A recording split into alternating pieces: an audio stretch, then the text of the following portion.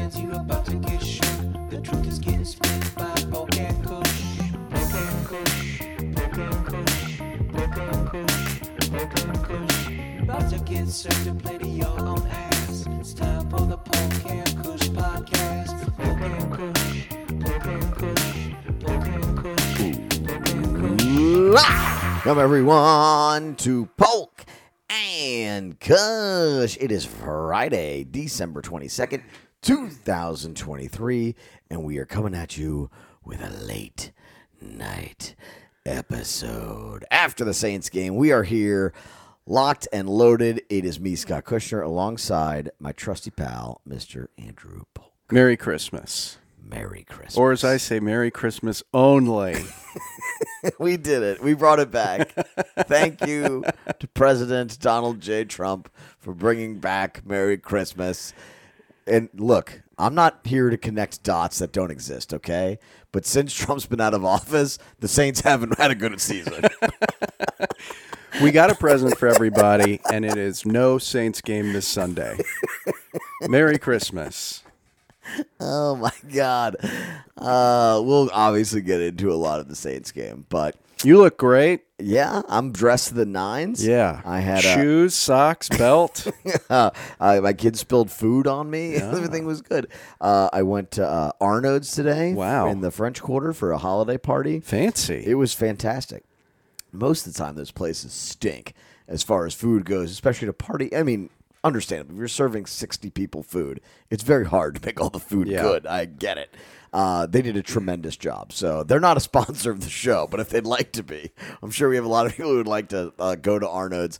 It was very, very good in the French Quarter. The French Quarter is very festive today. A lot of people out and about, well-dressed, walking around, drinking heavily, pretending they don't live here. It was a wonderful, wonderful day in the French Quarter. Beautiful. And I'm sure tomorrow will be that times 3 or 4, with it being the Friday before Christmas and Christmas being a Monday, right? Yeah. So that'll be a very big day tomorrow in the French Quarter. I think the city always feels like it's a nice time. It's one of those underrated times to be in New Orleans because it is the weather is usually pretty good and it's very local. It's a lot of people who are from within a 10-minute drive really of the French Quarter, whereas most of the time the Mardi Gras of the world and those kinds of things, or even your day-to-day existence in the French Quarter, it's mostly geared toward tourists. These are the very rare days that are geared toward locals. So if you're local, if you're looking for something to do, I would suggest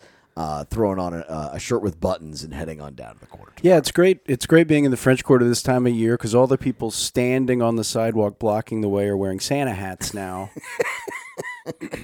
I don't think they're going to be wearing Saints jerseys. It's all Christmas attire. Just bucket drummers in front of it with Santa hats on, yes. You can get mugged by a guy dressed up as an elf. It's going to be a lot of fun.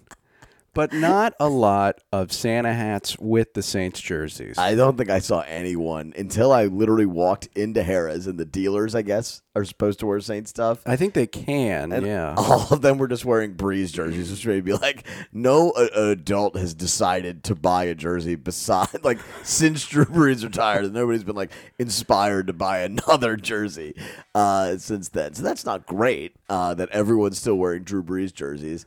But it did remind me that the game was tonight because I had kind of forgotten about it. So yeah, that was Thursday exciting. night games are always weird. Like, you just kind of come upon them like a grisly murder in the bywater. You just walk around the corner, and there it is. I think also in my head, as I looked at the schedule for so long, I was like, oh, well, they'll clearly take this game out of Thursday night. Nobody wants to watch this. This is definitely going to turn into a 1 o'clock throwaway game on a Sunday. And they just didn't. Yeah. And I guess it's because the Rams are actually pretty good. But it was, it really snuck up on me. And then I kind of got excited about it. I bet on the Saints because I was drunk. Did you bet on them to cover? Because they covered. No, they the didn't. end. They were 4.5 was the spread. Okay. Yeah, so they did not get there. Thanks to Cam Jordan for jumping offside in the last minute of the game. He's only started 200 games and can't expect him to not jump offside to literally end the game.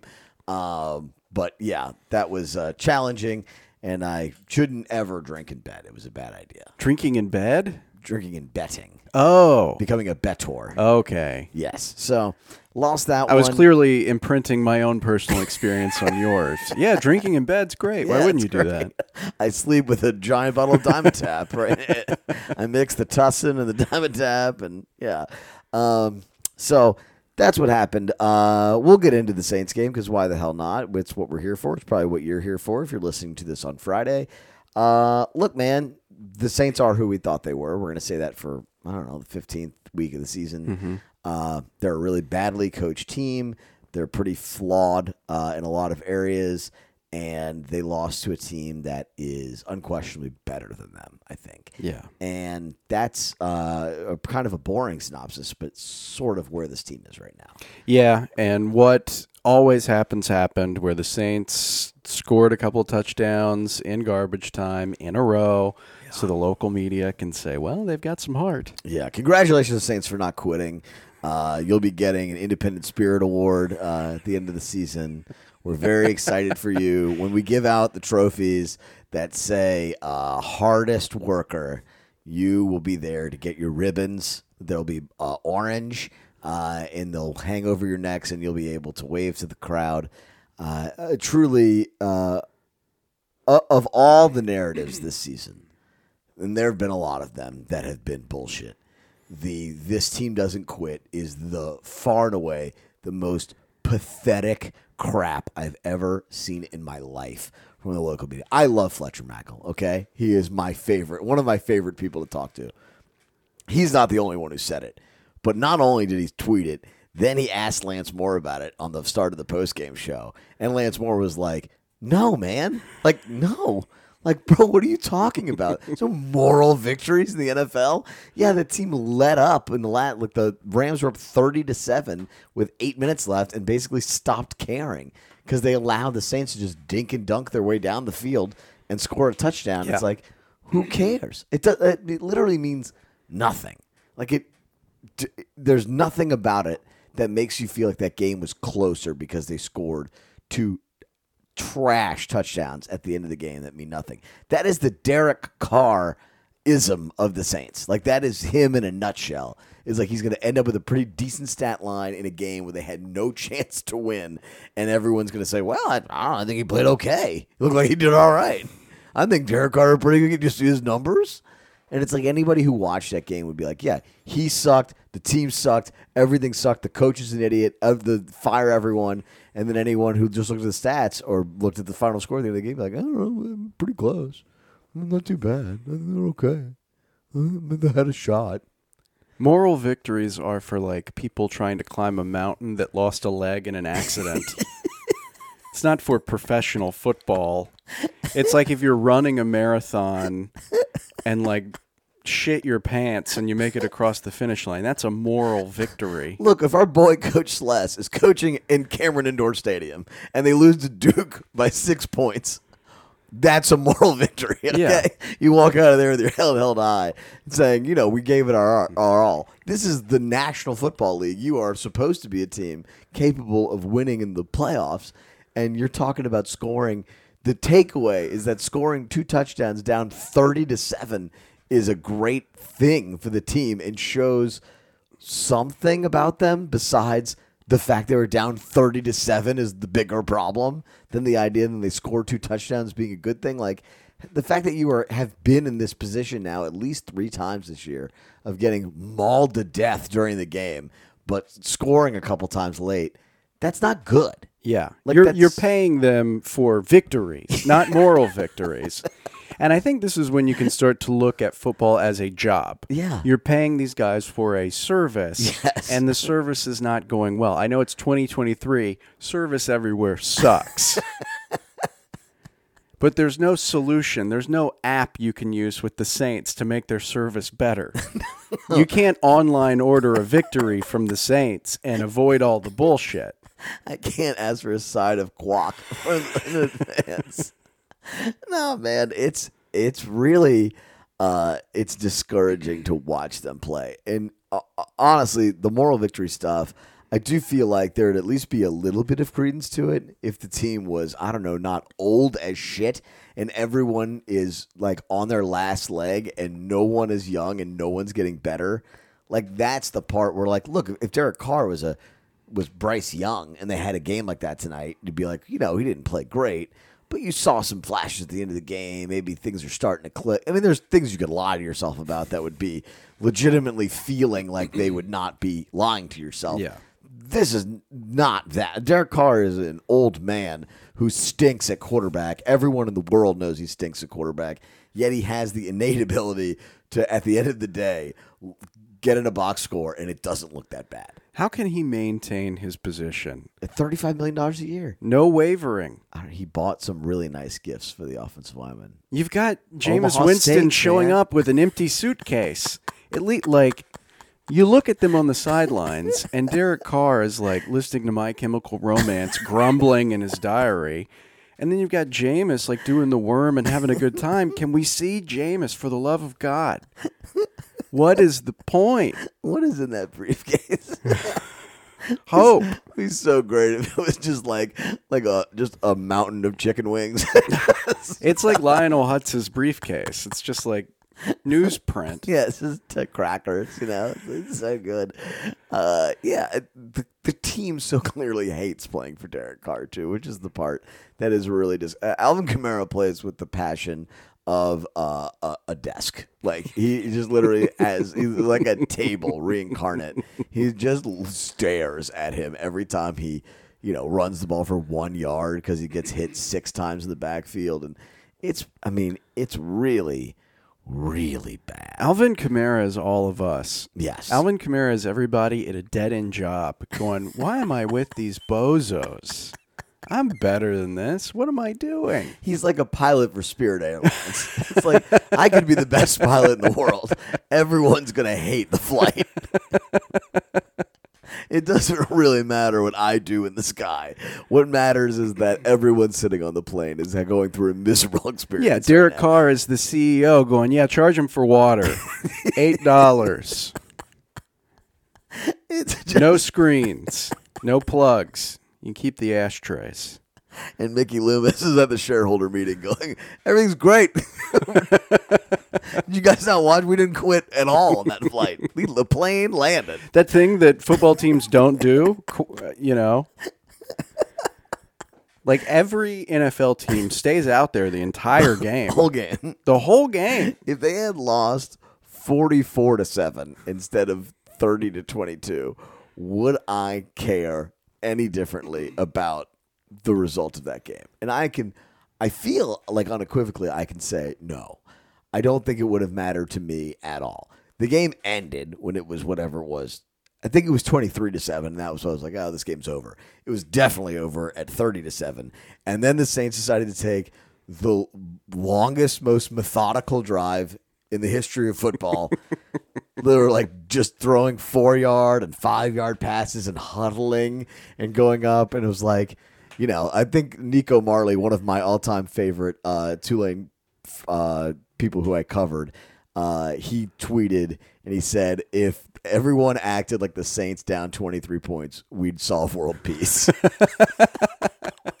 Because they were just the most serene, calm way of going about a drive, which is almost certainly going to be completely meaningless unless it's quick. And they just allowed, just slowly but surely. You got it, buddy. It's like a tortoise race, Or like, those baby crawling races at halftime of like the Pelicans game.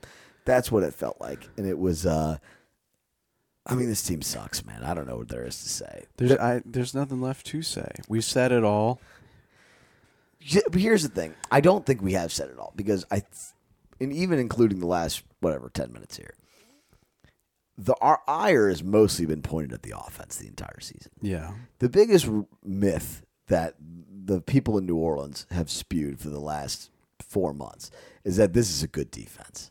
And that if only the offense could match the defense, the team would be pretty good. The defense is shit, everybody. They're really bad. They just happen to play horrible quarterbacks week after week after week. And they've had to play 3 decent quarterbacks this year, and they got roasted in all of them. Absolutely roasted. When it mattered, when it didn't matter, when it was quitting time, when it wasn't, they got murdered by all of them. Did the Rams punt tonight other than the very end when it was blocked? Is that the only punt of the game? No, there was another. I think there were 2 punts total. I mean, there certainly wasn't a turnover, right? No. Yeah. The defense stinks, okay? And there's this perception that the defense is good enough to keep you in games. Yeah, against Tommy DeVito. Yeah. Against Desmond Ridder, sure. Not against a real quarterback. Dak Prescott, if they happen to win that Buccaneers game and play here in a home playoff game, Dak Prescott is going to throw for 675 yards. And I'm going to cry in the stands. Because I'll have to go. I'll have to. The people expect it at this point. Yeah. You're one of the beacons of truth. And it's what's going to happen. I really am like, there's part of me that's just agonizing over the idea of having to watch them play. That if they win that Tampa game, they're going to have this like must-win game against Atlanta at home, and they're going to win it, and everyone's going to get excited, and then they're going to have to play a real team with a real quarterback, and things are going to be so bad. But in the meantime, do you get excited for these last 2 games after having watched this today? Absolutely not. Yeah. Do you think the defense is terrible completely, or is it terrible without Marshawn Lattimore? It doesn't help. No. But it didn't feel like they were getting just like picked apart by one guy tonight, where like one cornerback would have made a significant difference. Right. They ran down their throats, which so did Atlanta, so did Detroit, ran straight through them and killed them in the middle of the field. And Matt Stafford didn't even try to run, which has been the part of the Dennis Allen experience that, you know, year after year, running quarterback just kind of has their way with them. They're just not very good. They're kind of old. They're not particularly talented at a couple of important positions, namely at safety, at linebacker, and at defensive tackle. The middle of your defense is very weak, and therefore they're pretty bad. And I don't even want to. I'm just glad we didn't wait to listen to the Dennis Allen press conference after the game, because I know exactly what he's going to say. The season is not over. Keep chopping wood. We're right there. We've done a couple that we know exactly. We know when we're good. We know when we're bad. We just have to figure out a way to keep getting better and try to improve and blah, blah, blah. And it's going to be all bullshit. And we all know. And nothing's going to change. They're either going to be bad and they're going to beat Tampa and Atlanta, or they're going to be bad and they're going to lose Tampa and Atlanta. Either way, they're going to be bad. And that is the part that is dispiriting. But I am also stupid enough, me personally, I am dumb enough that if they are beating Tampa in the second half, I will be excited. And if they come home for like a must-win playoff game against Atlanta and they're up, I'm going to be fired up. Because I don't have the brain capacity to not be able to do that. I can't separate. Are you like a goldfish in the bowl making one revolution and forgetting about everything? Of course. Yeah. I was excited tonight when I remember they were playing at 6:30. I was pretty excited. Well, we didn't need to see the Dennis Allen press conference because, you know, the movie Speed, how they rig the camera so it's just playing the same thing on a loop. That's what the Saints are doing after these games. Dennis Allen is home asleep. They're just playing the same old Dennis Allen press conference over and over, and no one's noticed. I love when they show the camera on him during the game and he's like holding his play sheet against his mouth to like not give away the secrets. It's like, it doesn't matter.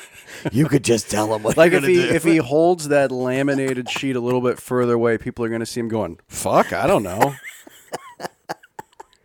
What do we do? He's holding the Waffle House menu over his mouth so the Rams with binoculars won't see him going, who's that? Smothered, covered. Dude, they kept showing him like covering his mouth. I was like, what are you doing? He's burping. That could be the only... I was like, who? No matter what you say into that whoever's helmet, I guess it's DeMario's helmet, does not matter. Physically makes no difference. Do you think Dennis Allen is some genius strategizing behind? Dennis Allen has like 2 mindsets. That guy's big and that guy's coming. Those are like his only reads. Like, he has no strategy in mind for anything. No, he's bad, man. The fourth downs today were really like one of those, like, such inconsistency in logic that you, to not realize how bad it was, you have to really detach yourself from the world. And the first fourth down, I believe they were at like the 36-yard line, and he punted. And then the next one, they were at like the 38, and he went for it. And the next one was at like 37, and he went for it again. And they first, the problem is that the punt, they got it inside the 5-yard line, which was good. But then the Rams went 95 yards straight down their ass. And I was like, okay, well, I guess that wasn't great. And so instead of him thinking, I need to try to play better defense, he thought, well, maybe with our awesome quarterback, we'll pick up this 4th and 5. I was like, there's no chance you're going to get this. None. No. One of them, Derek Carr, threw the ball like 10 yards short. There's nobody remotely there. I was like, and then one of them was like with a minute left in the half. So it was like, if you had punted, there's almost no chance you could have given up a touchdown. I think it was 10-0. It feels like with half of Derek Carr's passes, you could get flagged for like uncatchable ball.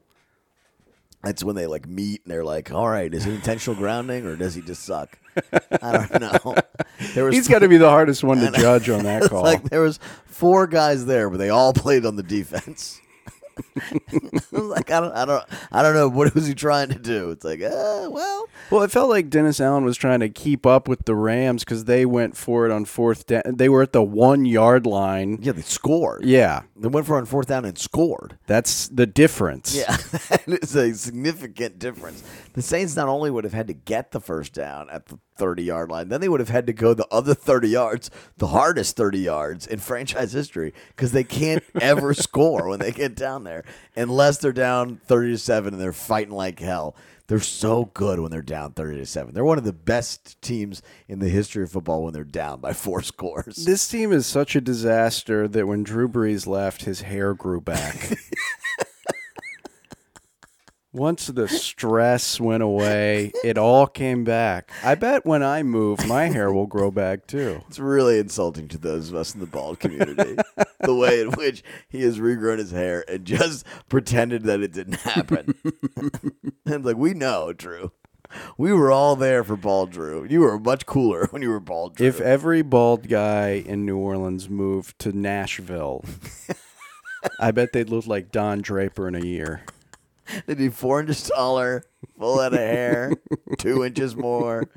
Yeah, there's a confidence problem that we have here that does not result in testosterone, I think. I did not allow myself to get emotionally invested in the game tonight. It was on. I watched it. I had the Pelicans on a laptop next to it. Yeah. And it was, it was like an episode of Dateline. I know somebody is getting killed.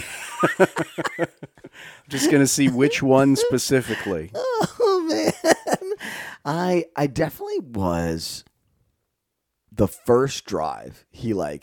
Carr went like bam, bam, bam down the field. Like they got to like the other 40, whatever, very quickly. I was like, oh, man. I was like, Olave's back. He looks really good. They've got this happening and that. Like, they look all right. And then immediately when the Rams went 95 yards of the touchdown drive, I was like, yeah, I'm okay. I'm okay. I know what's about to happen here. We've been here before. I didn't get upset. I was excited by the Shaheed touchdown. I thought he looked okay. Yeah, that was a great play. I would great say pass. He is the only player who has exceeded expectations this season. Yeah. I guess you could make the argument for Olave. He's now up to 1,000 yards, but he's got some really bad drops in there too, including tonight on 3rd down. Yeah, there were about 3 tonight. That and he looked a little rusty. Yeah, he got arrested at one point. That wasn't great. He had like a all-out fight during the season with somebody, or he's like yelling at Carr. He hasn't had like him and Carr have fought on the field. Carr has fought most of the people on the field. Except with Trevor Penning out, Derek Carr really has to step it up to yell at his teammates. And that's the thing. Shaheed seems to be conflict-free, so good for him. And he just seems to like run past guys. Yeah. When the NFL is very challenging. He's vibing. He's out there vibing. that what they say? That's what me and the cool kids say. Me, who's older than Sean McVay. Oh my God, isn't that depressing? Yeah, a little bit. Yeah, he was really good tonight. It really did feel like one guy is like taking Harvard level advanced like Goodwill Hunting style mathematics classes, and the other guy is like doing long division of 3-digit numbers.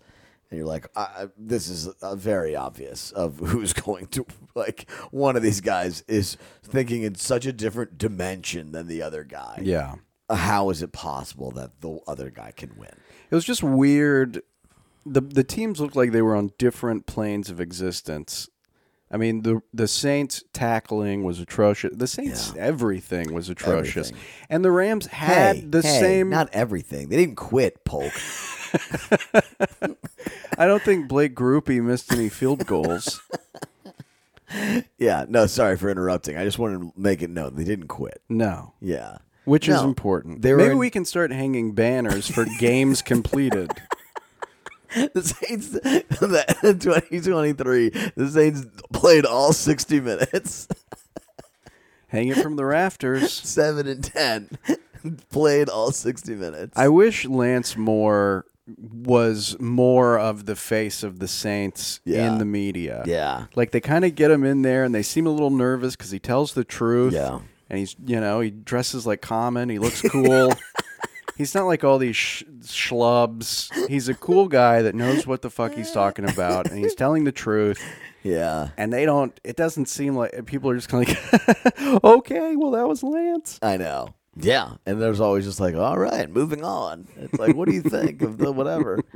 And bless Fletcher. I really like Fletcher, but it was just so, well, he wasn't alone. It was just like a wild take. I was like, are we supposed to give them credit for that? I don't know. I would give them a little credit, I suppose, if they had like the ball and like the 10-yard line and like they're about to score, like they come all the way back, or if they like tied the game and then the Rams went down and kicked a field goal at the end. Like those kinds of things, you're like, okay, just scoring garbage points and never really having a chance at all to win the game, that's not a thing. I would give them credit if it was a year ago and that was Ian Book. Yeah, sure. Yeah, and the whole team had COVID. Yeah. If it was somebody who didn't cost $150 million, then you get a little credit. Yeah. But this team on paper is supposed to be good. Yeah. They have good names that have been in the league for 27 years. Yeah. I mean, Cam Jordan, I don't know how many starts he has. He literally just jumped offside for no reason. Like, that was incredible. He was ready to go to the French Laundry. He had to curl his mustache. Oh man, I love Cam Jordan. It's so bad seeing him I genuinely forgot he was playing until that moment. I don't think he did one. Did he have a tackle tonight? He did nothing. He was on camera a lot. He does. I guess most of them were. Oh man, he does nothing out there. I mean, they don't get any pass rush at all generated. I don't remember seeing too much from DeMario. Yeah, no. And those guys have been great for a long time, but it's like, that's the problem, right? Someone was saying today that the Saints, where they currently are, reminds them of the Dolphins post-Marino. And I was like, that is the best comparison I think I've ever heard. They have not won a playoff game since 2000, the Dolphins. But when you think of the Dolphins, you still don't think of a bad franchise, right? But they've been bad for a long time. And those years after Marino, they kind of hung around like Jay Fiedler and Chad Pennington, and they had Jason Taylor and Zach Thomas and Sam Madison and Pat. Like they had, if you're our age, you remember those guys and being like, man, the Dolphins were pretty good, but they were never good enough to ever do anything of note and never interesting enough to like really matter in the league. And then all those guys got old and they retired, and then the team was just in the desert forever. Yeah, kind of like the Giants, too. Yeah, and now they're just finally starting to emerge from that. The Bills were the same way, right, after Jim Kelly. But it's like, if that's the course that this team is on, and it does feel that way, it is very dispiriting to think about. It's like we're just going to hang on to what's left, this semblance of what's left, and try to eke our way through shortcuts to the middle of competitiveness, understanding that it's never going to really get us anywhere that matters. And this is where you end up. It's a Mickey Loomis problem. It is 100% a Mickey Loomis problem. He will try to pass it off as being a Dennis Allen problem. He hired Dennis Allen, which is the biggest issue. He'd been working with this doofus for a long time and been like, well, you know what? This old bag of shit, he seems like, I understand he sounds like an idiot to the defense. And, he stands up there in meetings and everyone's like, oh my God, what a loser this guy is. But maybe if we made him the head coach of the team, he'll just, really get a fire. Be a spark. Yeah, he'll be a real spark plug. Maybe he'll get all of the media to say that he has swagger in the offseason. What if I say that? What if I say DA has swagger in the offseason? Will that people believe that? Be like, oh, yeah, they'll believe it. You bet your ass. And then, so every post-game press conference will sound the exact same. Every single team, every time he talks to the team in the locker room will sound the exact same. I can literally see the players' eyes just rolling in the back of their head as he's talking to them in the locker room. And this is the guy you've chosen to go with. But firing him is not the answer. You're like, it is an answer, but it's not the answer. Right. They are not going to automatically be fine for firing the head coach. And that's the part that you're like, yeah, that's dispiriting. And obviously the Pelicans, we'll talk about head coach and stuff, because I think that's been a big point of discussion this week. But it's like, I do feel like a change in coach for the Pelicans has the opportunity to make them a much better team pretty quickly. I don't feel that way with the Saints. I think Dennis Allen should be fired because he deserves to be fired. But simultaneously, I don't know if it matters that much. Yeah, my idea is fire Dennis Allen immediately, right now, and then team up with Amazon to allow AI to coach the team for the rest of the season.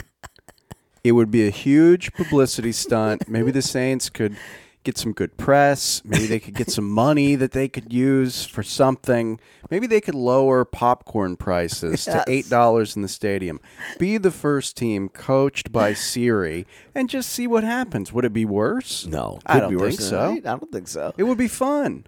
It would be fun. What if they let all the fans pick the play in the stands? You can vote, and it shows up on the screen. Everybody text in 1, 2, 3, or 4, and then Derek Carr can look up at the screen. Or you just make his visor have a little screen in it, right?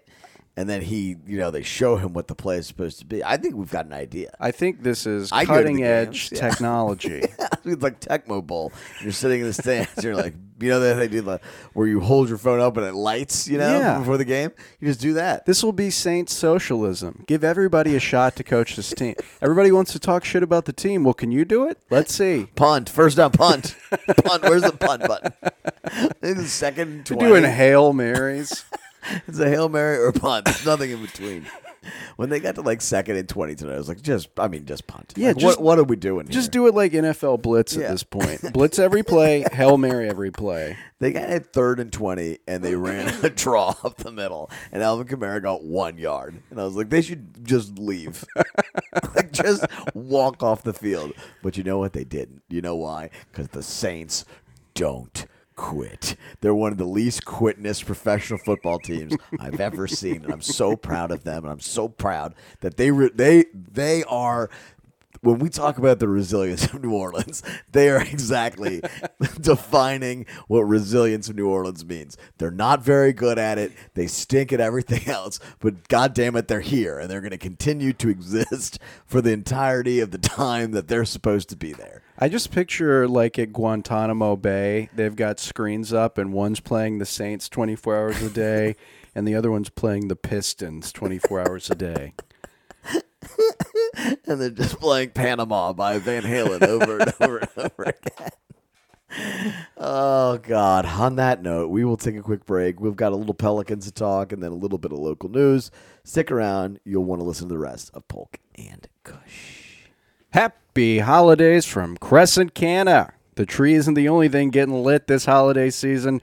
Feel fizzy and festive with Crescent 9 THC Seltzer, providing soothing, relaxing effects. These deliciously refreshing THC drinks can elevate your holiday celebrations. Perfect for winter festivities. Crescent 9 Ginger Lemonade THC Seltzer is sweet with warm notes of ginger and infused with 5 milligrams of THC, providing a tropical vacation in a can. Crescent 9 Tropical THC Seltzer has 6 milligrams of THC and a splash of caffeine for uplifting effects.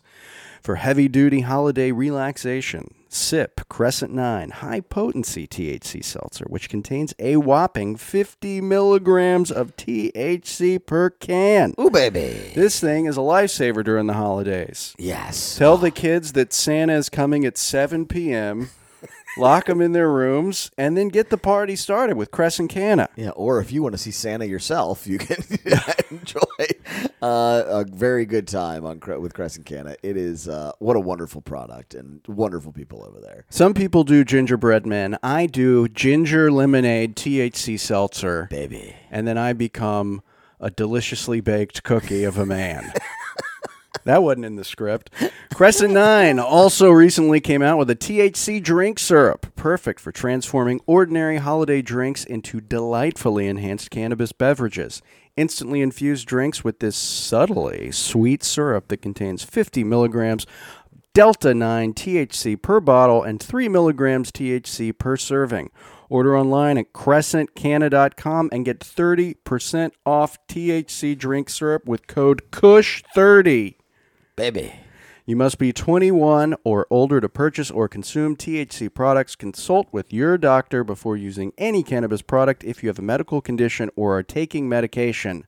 KUSH30, KUSH 30, 30% off the drink syrup. Yes, indeed. That is a sponsor. On to sunnier pastures. The Pelicans doing pretty well.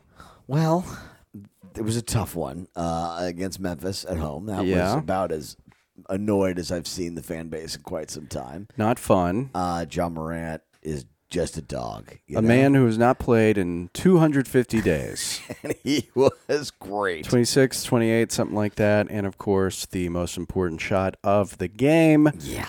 Welcome back to the NBA, Ja Morant. Yeah, and Memphis was very bad entering that game, but they hadn't had him, obviously, all season, so who's to say if that's a good loss, a bad loss, etc. When you blow a 26-point lead, though, that is not good. No. However, overall, I don't think people are jumping off the bridge regarding the Pelicans. I do think they're a pretty good team. They've been through a lot of turmoil. It does feel like they've had a very negative news cycle about them, mostly because of the Zion stuff that's kind of hung over their head. But look, man, they're 17-12.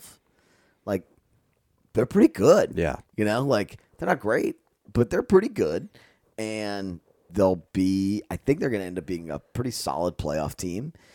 And they've got a lot of good players. It's just a matter of figuring out the best time to play them, the best combinations to play them in. And those are problems that are inherently fixable. Yeah. And I think that's the most important part. All the stuff we talked about with the Saints for months, the part of it that really gives you that malaise and gives you that just kind of depressing feeling is that the problems don't seem fixable. All the problems with the Pelicans, for the most part, feel pretty fixable.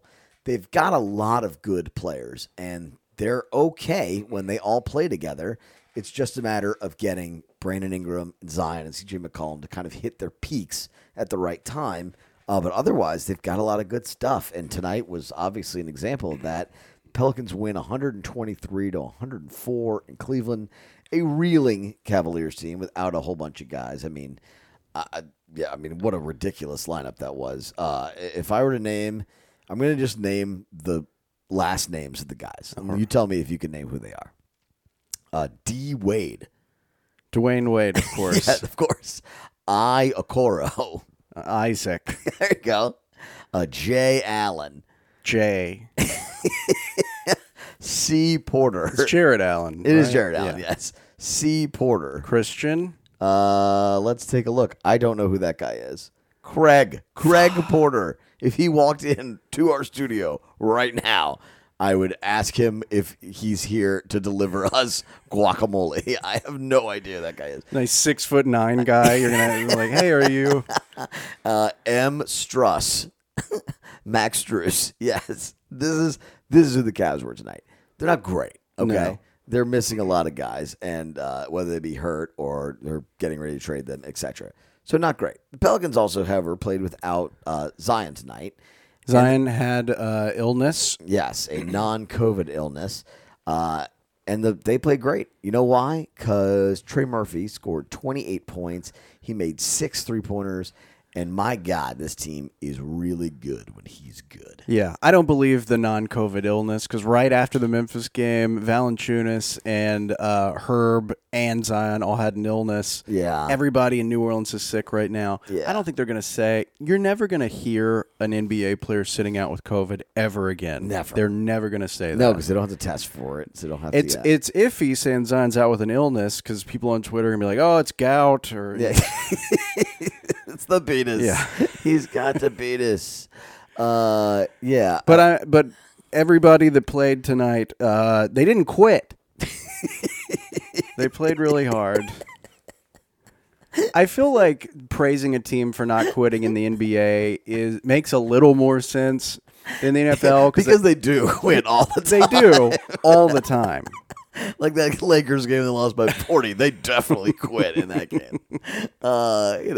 So you're right on that front. But yeah, But you were saying Valanciunas firing on all cylinders. Is that who you were Trey speaking? Murphy Yeah. was great. I mean, it does feel in many ways, if they can get Trey Murphy properly integrated into the system, in which he is not necessarily the number one target, but at least a top 2 or 3 target where like they're actually passing him the ball, getting him shots, and using an offense that focuses on making 3-pointers because he is the most efficient 3-point shooter on the team, that they'll be a lot better off. And that was a huge part of the problem with that loss in Memphis, was that Trey Murphy not only disappeared from the stat sheet, he was barely playing in the second half. As you kept watching this lead slip away, you're like, I get on some level you have to defend better than allowing 75 points in a half. I was like, but you also need to score. And it's like, if you don't have him in the game, it's a lot harder to score for Zion, for Ingram, and for just the team because he can score himself. And so those are the kind of moments where you're like, I don't know what Willie Green is really thinking, but it does feel like if you do enough trial and error, and there's enough error in the trial, eventually they will figure out what they're supposed to be doing. And so it is still December. You can't go crazy, but it is a little baffling that they're still having this problem with Willie Green where he doesn't seem like he knows the right guys to play in the right situations. Yeah, the rotations have been odd. I would love to see more Jordan Hawkins. I know he does not play defense. I know the point differential when he's on the floor is not great. Yeah. But Jordan Hawkins played for 3 seconds tonight, and he had 2 3-pointers, as many as C.J. McCollum. And C.J. is not a closer. No. He is not. It was talked about last year a little bit. I think it is getting more and more proven as his career with the Pelicans progresses.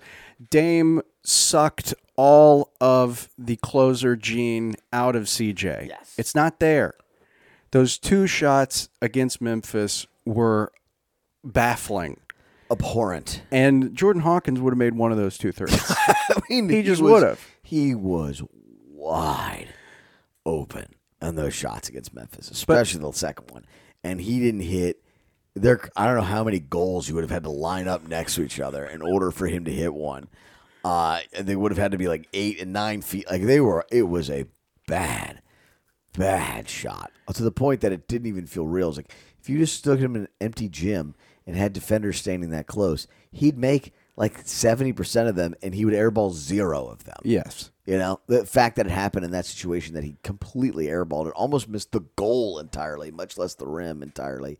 A very odd situation for him. Yeah, and this Robinson Earl guy just showed up. Like I have no idea who he is. Because Earl had to die. Nah, nah, nah, nah, nah. Yeah, I don't know who the hell that is. He seems very similar to Najee Marshall, and both of them are different branches of what Dyson Daniels does. Yeah. Like, we've got 3 of basically the same player out there with no big upside to any of them. Jordan Hawkins has a huge upside. Yeah. And having him out there with Trey Murphy and when C.J. McCollum is on, and Brandon Ingram has been taking a few more threes in games. He's not taking a lot, but he's making them, Yeah, he's been great this year. I have no complaints with Brandon Ingram. I think he's been really good most of the year. I just want to see a team with this much shooting talent on it play small ball, Warriors-style basketball. I know. Up the tempo, shoot 500 three-pointers a game, and if you lose, at least have 140 points when you lose. Yeah, and exactly. They actually can keep pace with teams like that. What they can't do, and what they think they've proven they can't do, is basically try to lean back defensively when they have a big lead and try to clamp down. They're not good enough to do that. And frankly, most teams aren't good enough to do that. The NBA is really hard to stop the other team from scoring, no matter who you are. It's very difficult. The guys in the NBA are ridiculously good at basketball. Yes. All these teams are loaded with talent, and especially when you go up against a guy like Ja, a guy like Luka. There are so many just superstars in the league, almost one per team at this point, where it doesn't matter what you do defensively. You're not going to stop them either A, from scoring, or B, getting to the free throw line. So the other option you have is to go outscore them on the other end and take a bunch of threes and try to beat them that way. And it does often feel like Willie Green gets lost in the moment of that, or he sort of time travels in his own head back to a time where you could at least somewhat clamp down on a team defensively, because there were not that many guys in the league who could take on a defense and score at will. It's just not the case anymore. There's too many dudes. You've got guys with Kobe-level scoring talent on 15 teams now. It's crazy how good the players are. And when your second best defender is 5'10", that doesn't leave you with a ton of options. Yeah, and you have one guy who stinks on defense, who has to be on the court, which is Zion. Yeah. So it's that's going to hurt your defense immediately. And then you have to play Valanciunas because no one else on the floor can rebound, because Zion doesn't rebound. So then you have two guys who stink on defense. And then it's well, you're really not going to stop anybody anyway. So why don't you just lean all the way into it? Don't even prioritize that at all. Obviously, try to play defense, but you understand that the key to winning the game is going to be offensively. And so you have to go that direction. It does feel like he is hesitant to do that. And those are the kinds of games where you're I understand why they're able to rack up wins against bad teams. And you saw them beat a lot of bad teams recently. They beat Washington, and tonight against Cleveland. And who else did they played? Somebody else who's terrible. Last week. Spurs. Yeah, the Spurs, who stink. And you're they won 4 out of 5. Most of those were against bad teams. And it's important to beat bad teams. Mm-hmm. This team had a very long history of losing to bad teams because they did not show up night to night. This team's effort, I don't think, is the problem. I don't think you can point to that at all, in fact, for this team. It is simply they have a flaw in their strategy, and it costs them against really good teams. Mm-hmm. And they have the capability of winning more often, and they seem to not be able to totally find that formula. But it is December. They have a ton of games to go. I do think Willie Green is not dumb by any stretch of the imagination. I think he's a little stubborn, but I don't think he's dumb. And after a certain amount of time, I think he's going to figure out what it is that this team optimizes at. And that's okay. I don't think there's anything totally wrong with that. You should play the way you want to play until it proves that it doesn't work, and then you got to switch. And that's what they're sort of in the process of doing. Well, I feel like the Pelicans are doing exactly what they should be at this time. You don't want the Pelicans to peak and fizzle out at this point. Yeah. Pelicans have been pretty lucky with health so far, Mm-hmm. and I feel completely satisfied watching this team. They're fun. They're doing a lot of things the right way, and like you said at the beginning of this segment, there are just so many good players. Yeah. I like watching almost everybody out there, and now they've got a 5-game homestand coming up at the Blender. Some good teams in the mix there. Starting off against the Rockets, then we Grizzlies, Jazz, Lakers, and Nets. Mm-hmm. All those teams are more than capable, except maybe the Rockets, of putting it on. Yeah, Utah beat them twice. Utah's probably the worst team of that, but they beat them twice earlier in Utah. So certainly not an easy win.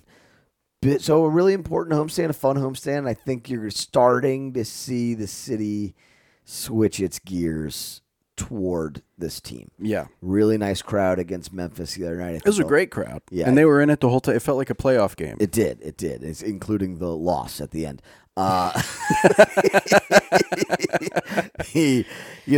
They'll have, I would suspect they'll have really good crowds this week with holidays. People are here and looking for stuff to do. I think you'll get nice crowds for those and teams winning. And I do think you're going to really see the city switch into Pelicans mode a little bit more than they have been. Certainly they have a long way to go to kind of capture the imagination of the city because the Saints don't even have the imagination of the city right now. What does? Nothing. Avoiding gunfire seems to be the... Trans-Siberian Orchestra coming to town. That's all anybody can talk about. Liquor on ice seems to be our fascination at the moment. But I do think they have a really good opportunity in front of them. I do think people like this team. The Zion stuff we will talk about over and over and over again, and there's all sorts of Zion stuff out there. But look, he hasn't been that bad. It's unfortunate he's overweight, which he definitely is, and there's nights where he's not as effective as he should be for a guy who's supposed to be a superstar, et cetera, et cetera. But he's not bad, and that's, I think, the thing. Like, there was a whole thing today about how they could technically cut him because he's overweight and he's like not meeting the game's play. They're not going to cut him. That was also bizarre that came out as if it was like some new revelation. That was known in the middle of last season when he missed his 22nd game. Yeah, and Christian reported it. Yeah. It was very odd timing. I think like The Athletic put it out today, and Yeah. people really seem to be chomping at the bit to go after Zion right now. Yeah. The idea that they're going to cut him is so impossibly stupid. Like, they're not going to cut him. They might trade him, and it might not be for what you think they should trade him for, or what his value should be, et cetera, et cetera. Have that conversation all day. They're not just going to like let him walk away. Like, he still scores 25 points a night and is 20-something years old. Like, they're not just going to let him walk. Yeah, he's a bad defender, but so is Cody Zeller. Yeah. It's just like so strange that is like going to be a talking point. It's like, should they just like not pick up his player option? Like, no, doofus. This isn't Eric Gordon at the end of his career. It's somebody like just like hanging on for dear life. Like, no, you're going to pay him, and if he continues to not be the guy you want him to be, you trade him for next to nothing, but it's not actually nothing. So I thought that whole line of thing was very strange. They're going to at least give it the season. They're going to see how it goes. I think they definitely should. I don't think you need a major trade. Play this season, see who you are, see what you have, and if it doesn't go well, then you can move from there. But they're certainly not just going to cut him. No. Idiots. What a joke. All right. Speaking of jokes, our fine city. Everybody thought I was going to lead into jokes. We don't have jokes tonight. But our fine city is a joke, and we like to talk about it right here. So stick around for Local Breakdown. It is filled with juicy jazz, squalling trumpets, and tiny little crawdads. You put Paris in the swamp, and that's Nolans in a nutshell, baby. Well, if you are thinking about leaving Louisiana, you are not alone. For the third straight year, Louisiana's population drop has been one of the steepest declines in the country. According to new estimates from the U.S. Census Bureau. Also, probably, like, how many people do you know in Louisiana that respond to the census? They're probably missing thousands of people that have left or leaving or were killed after they got the census. Nearly 14,300 fewer people live in Louisiana in the summer of 2023 than the year before, adding to a total population drop of more than 84,000 since 2020. So that's like if Monroe left New Orleans. Yes, it's the Superdome just emptied out into Texas. Yeah.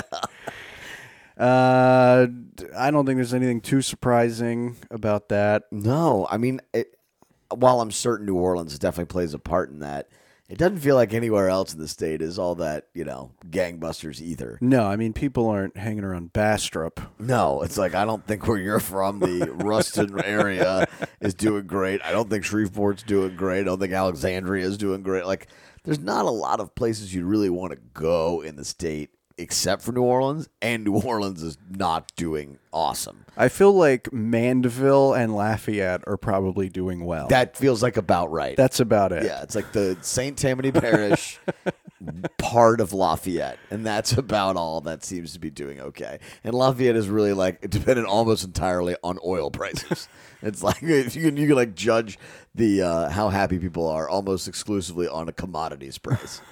Well, Louisiana's population has been on the decline since 2016, when a decade of increases fueled by residents returning to rebuild after Hurricane Katrina started coming to an end. Yeah, that sounds right. Yeah, and then after Ida, people are like, you're on your own. Yeah. It's too many. Well, at some point, they're going to have to look at the idea that, like, oh, to live here costs 3x what it did 4 years ago. Yeah. It's like, this is crazy. Like, your home insurance can't cost more than your house.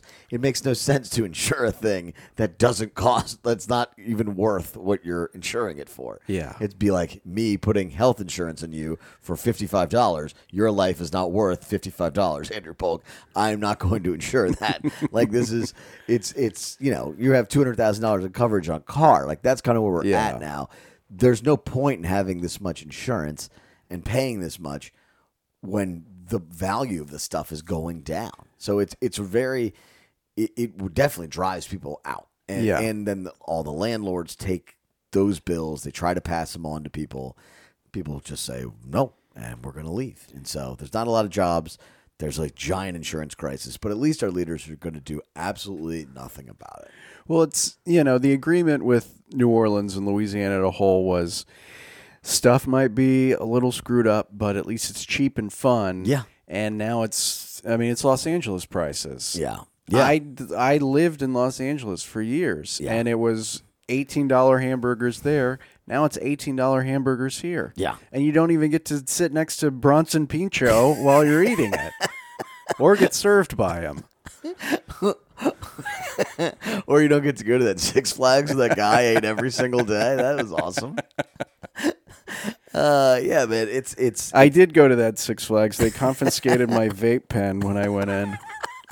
They're like, "Do you have a prescription for this?" I was like, "No one does. No one does." Yeah, here's my prescription. Just flip them off. Oh man, yeah, it's tough to live here, and you have to make a sacrifice in a lot of circumstances to live here, or live somewhere that stinks. And so it's like, all right, well, at some point that's not going to work out. So the population's getting older, therefore dying. The young people are leaving. And then you end up, the craziest part is that like the rest of the South seems to be doing fine. Seems to be doing all right. And if you were to say like, yeah, Mississippi's doing well, Alabama's doing well, Arkansas's doing well, and Louisiana is just this dump. It's very strange that we can't make this better. But I suppose those are the reasons. I guess so. I guess everybody is going to coastal Mississippi, or they're going to Florida, Texas, Texas, Tennessee. Yeah, you know, where the smart people are. Maybe in a year Not or two, us. this podcast will be based in Russellville, Arkansas. We should just move it to Hot Springs. Why man. not? That sounds sick. You've been to Hot Springs, I Arkansas, love Hot right? Springs. We should just do it there, man. Why not? They probably have a thriving stand-up scene, right? Could we be nude in the hot spring while we do the show? Every week. I was in a band in college and we played in Hot Springs, and while we were loading our gear into the van after a show that no one came to and we didn't get paid for, somebody driving by threw eggs at us, and I was like, Hot Springs is great. This Christian rock thing might not be working out for us guys. Yeah, our Lord and Savior is not standing up for the truth that he needs to right now. Well, I can't even celebrate New Year's this year because Dick Clark is not coming to the city. It's like the 20th year he's not coming, but the celebration is not coming either. The New Year's Rockin' Eve. How long do you have to have been dead to be watching Dick Clark's New Year's Rockin' Eve? Like, how long would you have to be rotting inside your apartment alone for the television to be playing CNN at midnight on New Year's Eve? Who is watching this? There can't be a single living, breathing person. Everyone has to either be asleep or having have died within the previous week in order to have that on the television. You ignore a whole community of people on Reddit that just sit at home with their Funko Pops and watch what normal people do through a screen. I'm sure it's like the Super Bowl for shut-ins. Oh my God! You get to see Don Lemon doing the Macarena in front of Jackson Square. It's like if you're not in a nursing home, and even if you are in a nursing home, you're probably asleep before midnight. Yeah. Who is watching? Well, this you on might wake up television? when somebody's stealing your pills, and then you turn on the TV. I genuinely just cannot figure out, like, insomniacs, lunatics, people in jail, like who is turning on CNN at midnight going, you know, it sounds pretty cool.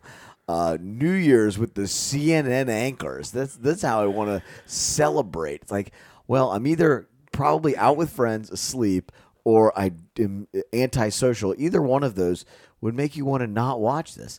I can't believe I didn't even know it was in New Orleans anymore. I remember they did it a couple years ago from New Orleans. I can't believe they were still doing it. Have they been there like here since COVID? I guess. I guess so. When's the last time you cared about New Year's? Yeah. I don't know. I don't know. Like, who cares? Well, there was a little controversy around the cancellation. Scoot with WWL, who's a professional Andy Warhol impressionist, said that Dick Clark's Rockin' New Year's Eve is pulling out over crime concerns. That may have just been completely made up. There's no source Seems for like it. an easy thing to say about anything. I mean, that's something we would say. Yeah. Like, oh, they're not coming here because they don't want to get robbed. Yeah, every time there's like a restaurant closure, like due to crime. I'm like, what? You're in Metairie. I think it's due to $32 salads, Yeah, it's maybe. Like, yeah, it seems like there's other issues at play. The fact that no one ate there, you know. That's, Well, Jeff Landry retweeted. It was a screenshot on like the Bayou Mama Bears, and then Jeff Landry reposted it saying, "This is the sad reality of the city of New Orleans right now. Even Don Lemon is terrified to come here and throw up in our streets. I look forward to holding our special session on crime and bringing back law and order to our streets. that'll do it. And welcoming back Dick Clark, who's been dead for 38 years." Yeah, I can't. New Orleans, if New Orleans is going to heal, we need Dua Lipa here doing a midnight toast with Marshawn Lynch. That's what the city needs to heal and recover. I just like can't. Who is the audience for this? I don't know. Yeah, But they're not going to be here. The Polar Express isn't going to be here. Oh no! What happened to the Polar Express? I mean, we could speculate and say crime. Yeah, that sounds easy. But the Polar Express people said the reasonable and seemingly truthful, like, we can't get any crews to work there, Yeah, that and sounds- yeah. blah, blah, blah. Yeah. I mean, are they an actual train? Do they need a conductor? I You feel have like- kids. yeah. Do you take them to this I thing? mean, I haven't, but Yeah. that's mostly because I don't do anything. I'm sure they've gone on and I didn't know about it. Well, It's good for Scoot. Thanks to Scoot for breaking that news and giving us everything that we needed. Thank you to everyone for listening to this very late program. I apologize for my voice and any comments that I might have made. We appreciate each and every one of you so very much, except for Dennis Allen and Derek Carr. You are gigantic losers. And please leave our city immediately. Otherwise, we love all of you. We're so appreciative of you listening. And please follow us at Poke and Kush. Email pokeandkush@gmail.com if you want a t-shirt or just have a comment. All right. Talk to everybody soon. See ya.